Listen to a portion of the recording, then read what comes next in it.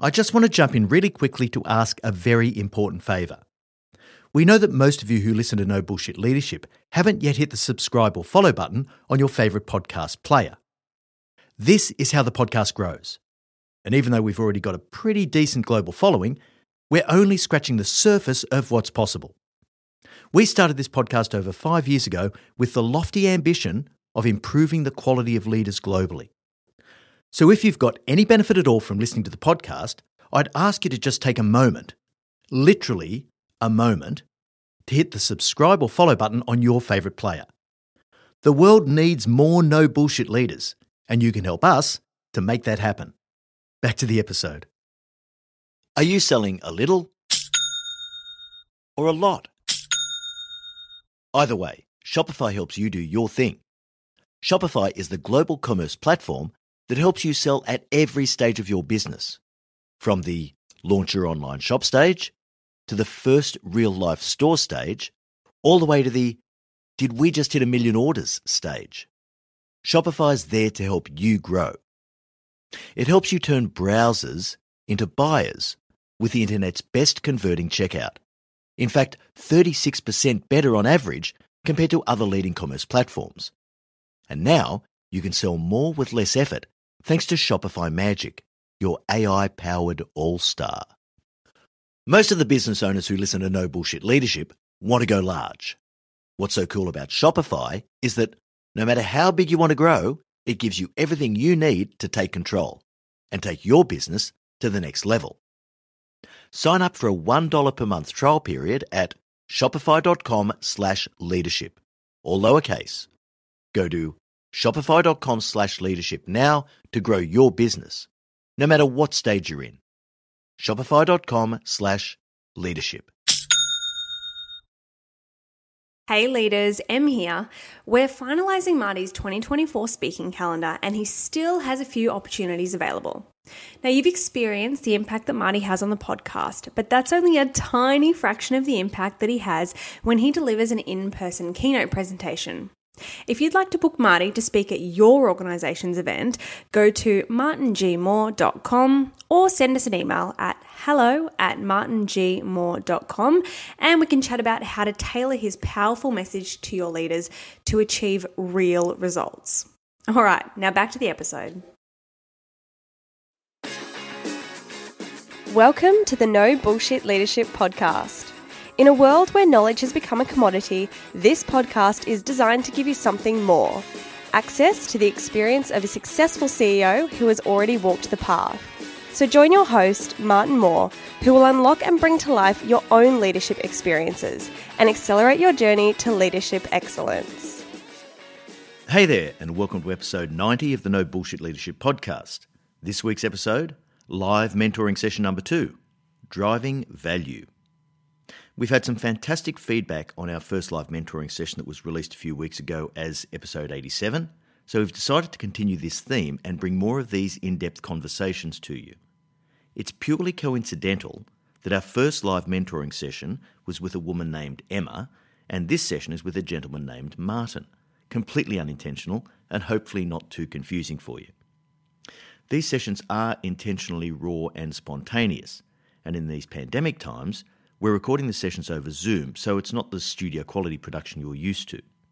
This episode is an excerpt I had from a mentoring session I had a few weeks ago with Martin Bishop. Now, Martin's Chief Operating Officer for a transport company based in Australia, and he also sits on the advisory board of the Macquarie Business School's online MBA program as an industry advisor. CEO Magazine has recently ranked the program as the number 1 online MBA in Australia and number 6 globally. For context, in this fast-moving world, to give you an idea of where we are up to in pandemic terms, we held this conversation in Australia in mid-April, so it was a few weeks into the lockdown.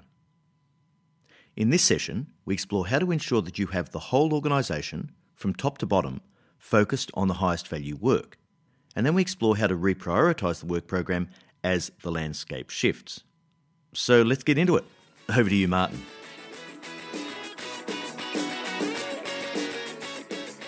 So, as part of our Leadership Beyond the Theory course, you discuss activity versus value and simplicity and focus as the core methodologies for driving value out of the overall business. You describe simplifying the workload and focusing only on the work that generates overall value to the business. So what have you found is the ideal methodology for prioritization of the workload team actually doing the work is most familiar with actually needs to be done? Now, just to give you some background on that question, when you think about it, from a leader standpoint, they're removed 2-3 layers away, so they don't really have a full understanding of what the work is. Their understanding of the work that is setting their mind of how important it is.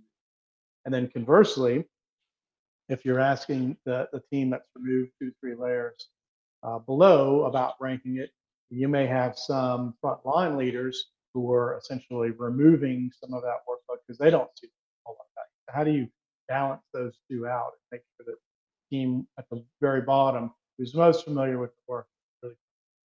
Yeah. Okay, that's a really good question, Martin. And when you talk about the layers inside the organization, that's what makes it hard. So if you've got a very small organization where you only have really someone at the top and a bunch of people working directly to them, it's very easy to control the flow of work and what you actually focus on at any point in time, even though there's a lot of duplication in that normally.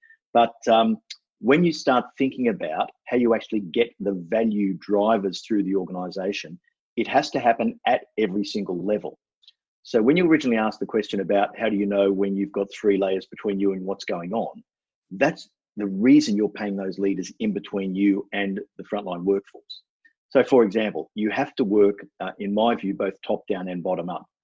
Defining value is really difficult because value comes in all sorts of different forms, as you know. So you can have value that comes from a financial return from a given project or investment, but you also have value that comes from, let's say, creating a safer environment for your people to operate in. So in a transport and logistics business, obviously you're working with heavy machinery, you're working with forklift trucks, all sorts of things in being able to get the job done. And how much value comes from making it safer so that you experience less injuries for your people and you reduce the likelihood of a serious injury or fatality. That's value as well. But because they're two very different things, you can't compare apples and apples. You're comparing, meat and fish, you're comparing, dog and horse, you're not comparing the same thing, which is why it's hard to separate out. So I always talk about getting real clarity at the highest level in the organization about what drives value for the organization. And everything else, layer by layer, has to plug into that. Now, if you haven't got real clarity at the top about what drives value, it's really difficult for the people between the highest level of the organization, whether it's the top team, CEO and direct report executives, whether it's the board. It's very, very hard to make that make sense for the leaders below. So let me just give you an example, very simple one. Okay, so let's say profitability in most businesses would be a key driver. Now with profitability, it's made up of two things, revenue and cost, just in its simplest form. And so there are going to be people all through the layers in the organization that contribute to acquiring revenue. And there are also going to be a bunch of people in the organization who add to the cost base without directly influencing the revenue. So the most important thing is to make it clear to each of those individuals through their direct manager. Their direct leader is the one that they see the world's eyes through. When you look at that, they're the ones that have to say, for you today, here's what you're going to do to add value to the organization. But they've got to describe it in very, very concrete terms. And at the top of the organization, the things that you might choose to do strategically to drive greater revenue or reduce cost may be completely invisible at the frontline level. But the frontline supervisor, who's accountable for those people, has to make it clear to them what they do. Does that make sense? It does make sense. How do you find it's best to balance what the frontline leaders may see as a short-term value versus the long-term strategic value in their mind, say, of the prioritization ranking? Yeah, that's the short-term, long-term thing is really interesting because even at the most senior levels of organizations, short-termism is the order of the day. And even the most senior executives think about the next quarter or the next half-yearly reporting cycle or the next annual reporting cycle because that's what they're judged upon. And because the lifespan of executives has become much shorter over the last 10 to 15 years, that drives the thinking about I've got to make my numbers. I've got to make my numbers. And so they'll do not just things that focus specifically on short-term value, but they'll also make a lot of trade-offs, sometimes some very poor decisions, and sometimes they'll ride roughshod over the organisation's values to make their short-term objectives.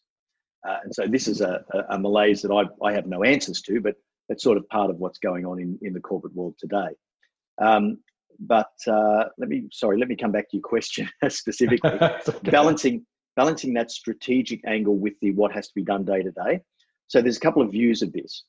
At the highest level of the organisation, you're looking at what's going to create value in the 3 to 5 year time frame, roughly at least. So you're sort of looking out to that, and you'll be thinking of initiatives like in the next 3 years, what other firms should we be looking to acquire to get the growth that we need in our market, and doing that sort of strategic analysis of what will create value for the firm overall.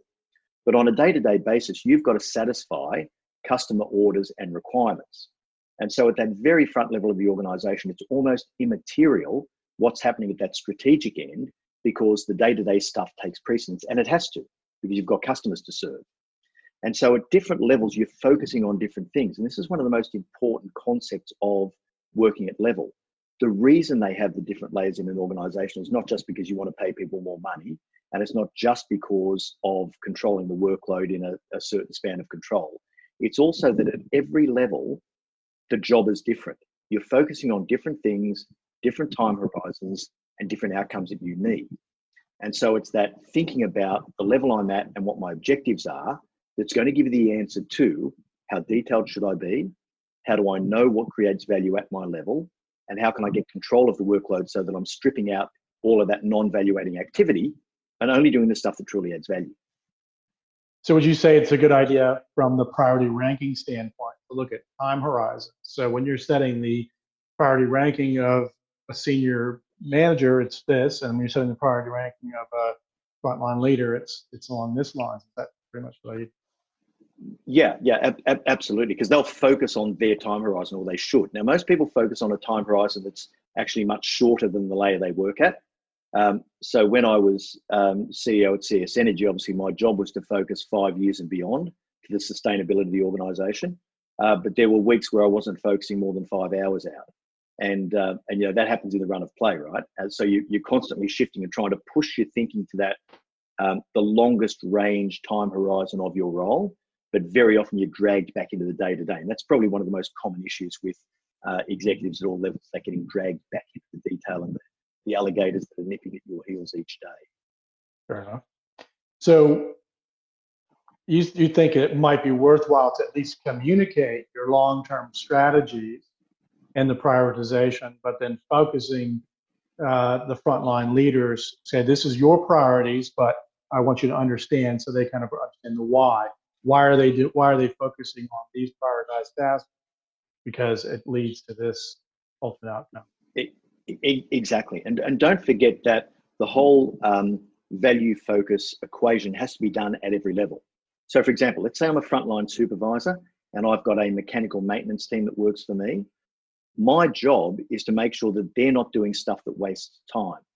So for mine, okay, if I'm down at that level working the front line, I would say, I really want to improve the tool time of my team, right? The tool time being, of course, how much time do I actually spend on the tools doing productive work as opposed to planning, sitting in meetings, doing administrative work, having a smoko break, whatever. And so you might for tools. Or looking for tools, exactly. Or waiting for safety permits to come through before you can start a job, or whatever those bottlenecks are. Okay. And so that's really just like in manufacturing sectors, when you talk about that theory of constraints, your job might be about, how do I remove all these constraints to productivity that my team experiences? And as you said before, Martin, that's what people at that level actually understand the best. Like, they know where they're wasting their time. They know where their holdups and bottlenecks are. You don't. So the job of that team leader is to say, all right, let's work out a way to make this more efficient. Our benchmarks tell us we should be getting 63% tool time in this particular type of industry. And at the moment, we're getting 31. So we've got a big gap to bridge. And this is not theoretical. This is like, these are our competitors. Right? Benchmarks aren't just a number that comes out of some research. This is what our competitors are doing. So if we want to compete, we're going to need to improve our tool time. So that's just one example of how you might really factor in that day-to-day value over activity, that non-valuating activity that springs up.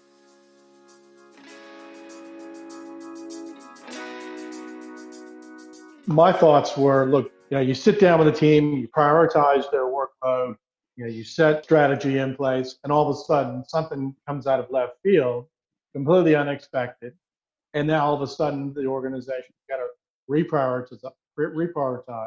Maybe their focus was, we have to focus on this key strategic account, and that key strategic account is now fully off the table. So how do you put contingencies plans in place and priorities in place for stuff that may come way out of left field? Right. So in these pandemic times, you've really got to go back to the highest order things.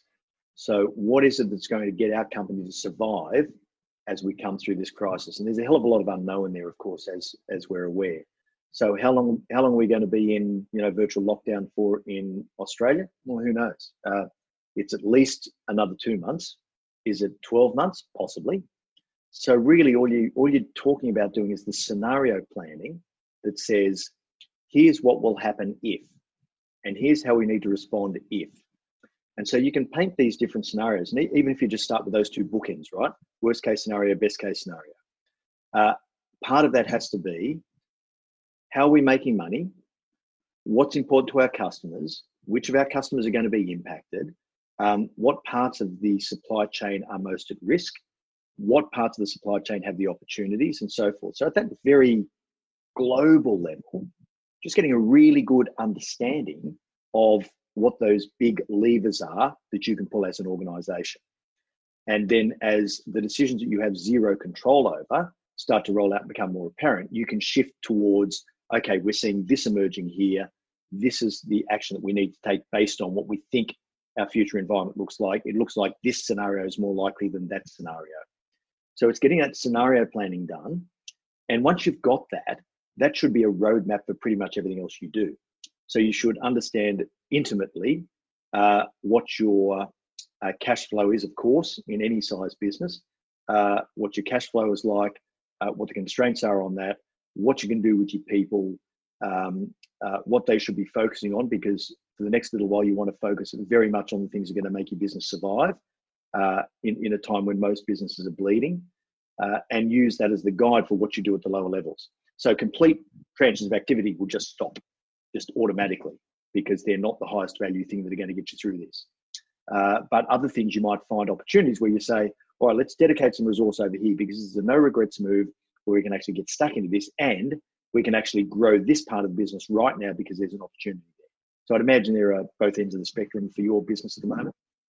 Yeah, absolutely. Now, my original thinking was I was actually in the middle of priority ranking workload from some of my teams, and was going through and saying, here's the strategy we're going to go with, here's where I want you to focus your energy on, et cetera, et cetera. And then all of a sudden you've got this weaker environment come into play. A lot of that got thrown out the window, and we basically had to go back and reprioritize. So my question was more along the lines of, without having that priority ranking fatigue, or that, oh, this is a new pet project for the big boss that we've got to do, spend significant amount of effort and time on team trying to figure out what they're currently working on, what's the highest priority, and where's the most return on investment for the organization. It goes out the window. Now you've got to reprioritize. Right. So it sounds like you're way ahead of most, Martin, because at least you've got that ranked list in priority order of the things that create the most value. And that's your Bible. That's your living, breathing roadmap to what you're doing at any point in time. The danger comes, of course, when you feel like it's knee jerking and things are dropping in and out very, very quickly. So to control that, I find it's important just to have review points. So if you've got someone above you who's, and I'm not saying that they are, of course, you haven't indicated that, but if you've got someone above you who's knee jerking and throwing stuff at you, basically as every news bulletin comes out on the morning news, and they decide they want to do something different, that's just not going to cut it. So part of your job is going to be to push back to say, come on, cool heads, calmness, let's analyze this properly. But you've got the roadmap. You've got, here's our ranked order, 1, 2, 3, 4, 5. Anything that pops up, you weigh that up against your existing roadmap. So it's a case of, is this more important than the thing that we've currently got at number 3? Or is it more important than the thing we've currently got at number 7? Well, if it is, we've got to find a way to reprioritize and get that done. And maybe something else falls off the edge of the table.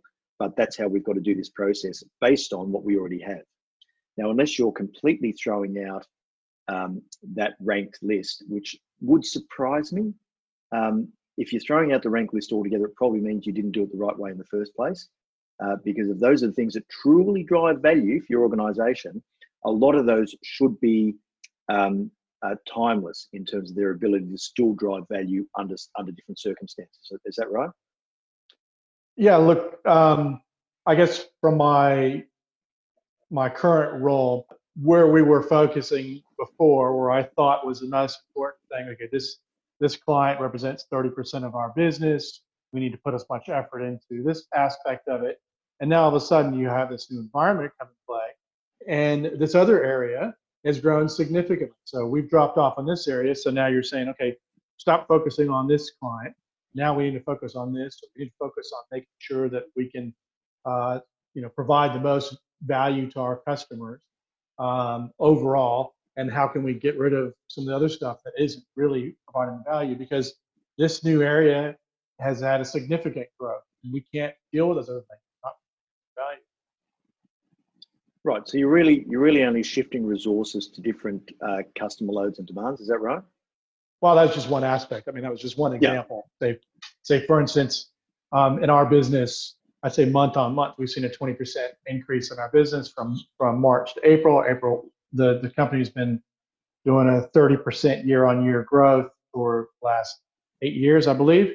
But from March to April, we've had a significant growth. Now, that's not to say some customers and some areas that we focus, some focus of our business, like we've got stuff that does interstate, and we have stuff that's local, and we have stuff that we're third-party logistics for. Some areas have completely fallen off the map, especially the local service we provide to, restaurants, et cetera, where some other areas have just gone absolutely ballistic, where we focused on like the wholesale food and alcohol business. So it has been a little bit of one customer to the other, but it's also been entire areas of our business, which say our Sydney, for instance, the third-party logistics focus was very focused on retail. Now that's kind of fallen off the map, and we have to really kind of rejuggle things out. And that's where I was working on focusing some priority tasks to that right before this thing came in play. That was, we need you to focus more on retail, and now we're out scrambling trying to look at, business development. So it's a complete different shift. Totally. But it is a shift in trend. It's not just a little, we're going to jump over here, now we're going to jump over there, now we're going to jump over here. It's very much a predictable trend based on what we know isolation lockdown is going to look like. So you've sort of got this emerging trend for the business that says, in the meantime, here's where I'm going to need to put my resources because that's our growth areas. And that's just shifting with any strategy that says we're finding growth here, let's move towards that growth and capture it. The only thing you have to bear in the back of your mind is at some point in time, the other businesses will come back and you need to be ready to support those as well, because there's going to be an opportunity there. So when you start thinking about your workforce planning and whether certain people are stood down or transferred across to a different division or have different priorities, does this also affect the asset utilization? So you have some assets that now will be more idle because of their asset class than others that will sort of be ramping up? Yeah, I wouldn't use the word idle in our business at this minute. We've actually been hiring. But yes, absolutely. I mean, it's basically a complete different focus. So previously, our one focus on those assets we're looking at this. We quickly made some decisions on how to reallocate those assets. Did a lot of working closely with customers to make sure that we're getting the best utilization possible out of that. But some areas of our business have been going up on a upward trajectory. Other ones are going on a little bit down trajectory, and we're just shifting resources around. Right. You've been able to get some asset reassignment, so you haven't just 100%. Had to park them up. Okay, that's great. Yeah, as long as you can reallocate them to other tasks, that's great. So that's good, right? So it is actually good. It's very positive. as a general rule, most of those assets are fully utilized as it stands right now. Perfect. All right, so that brings us to the end of episode 90. Please drop us a line and let us know if you're enjoying the Change Up in format and if you'd like to hear some more of my live mentoring sessions. Thanks again for joining us, and remember, at Your CEO Mentor, our purpose is to improve the quality of leaders globally. So please take a few minutes to rate and review the podcast or share it with your network. I look forward to next week's episode, Leading People Older Than You. Until then, I know you'll take every opportunity you can to be a no bullshit leader.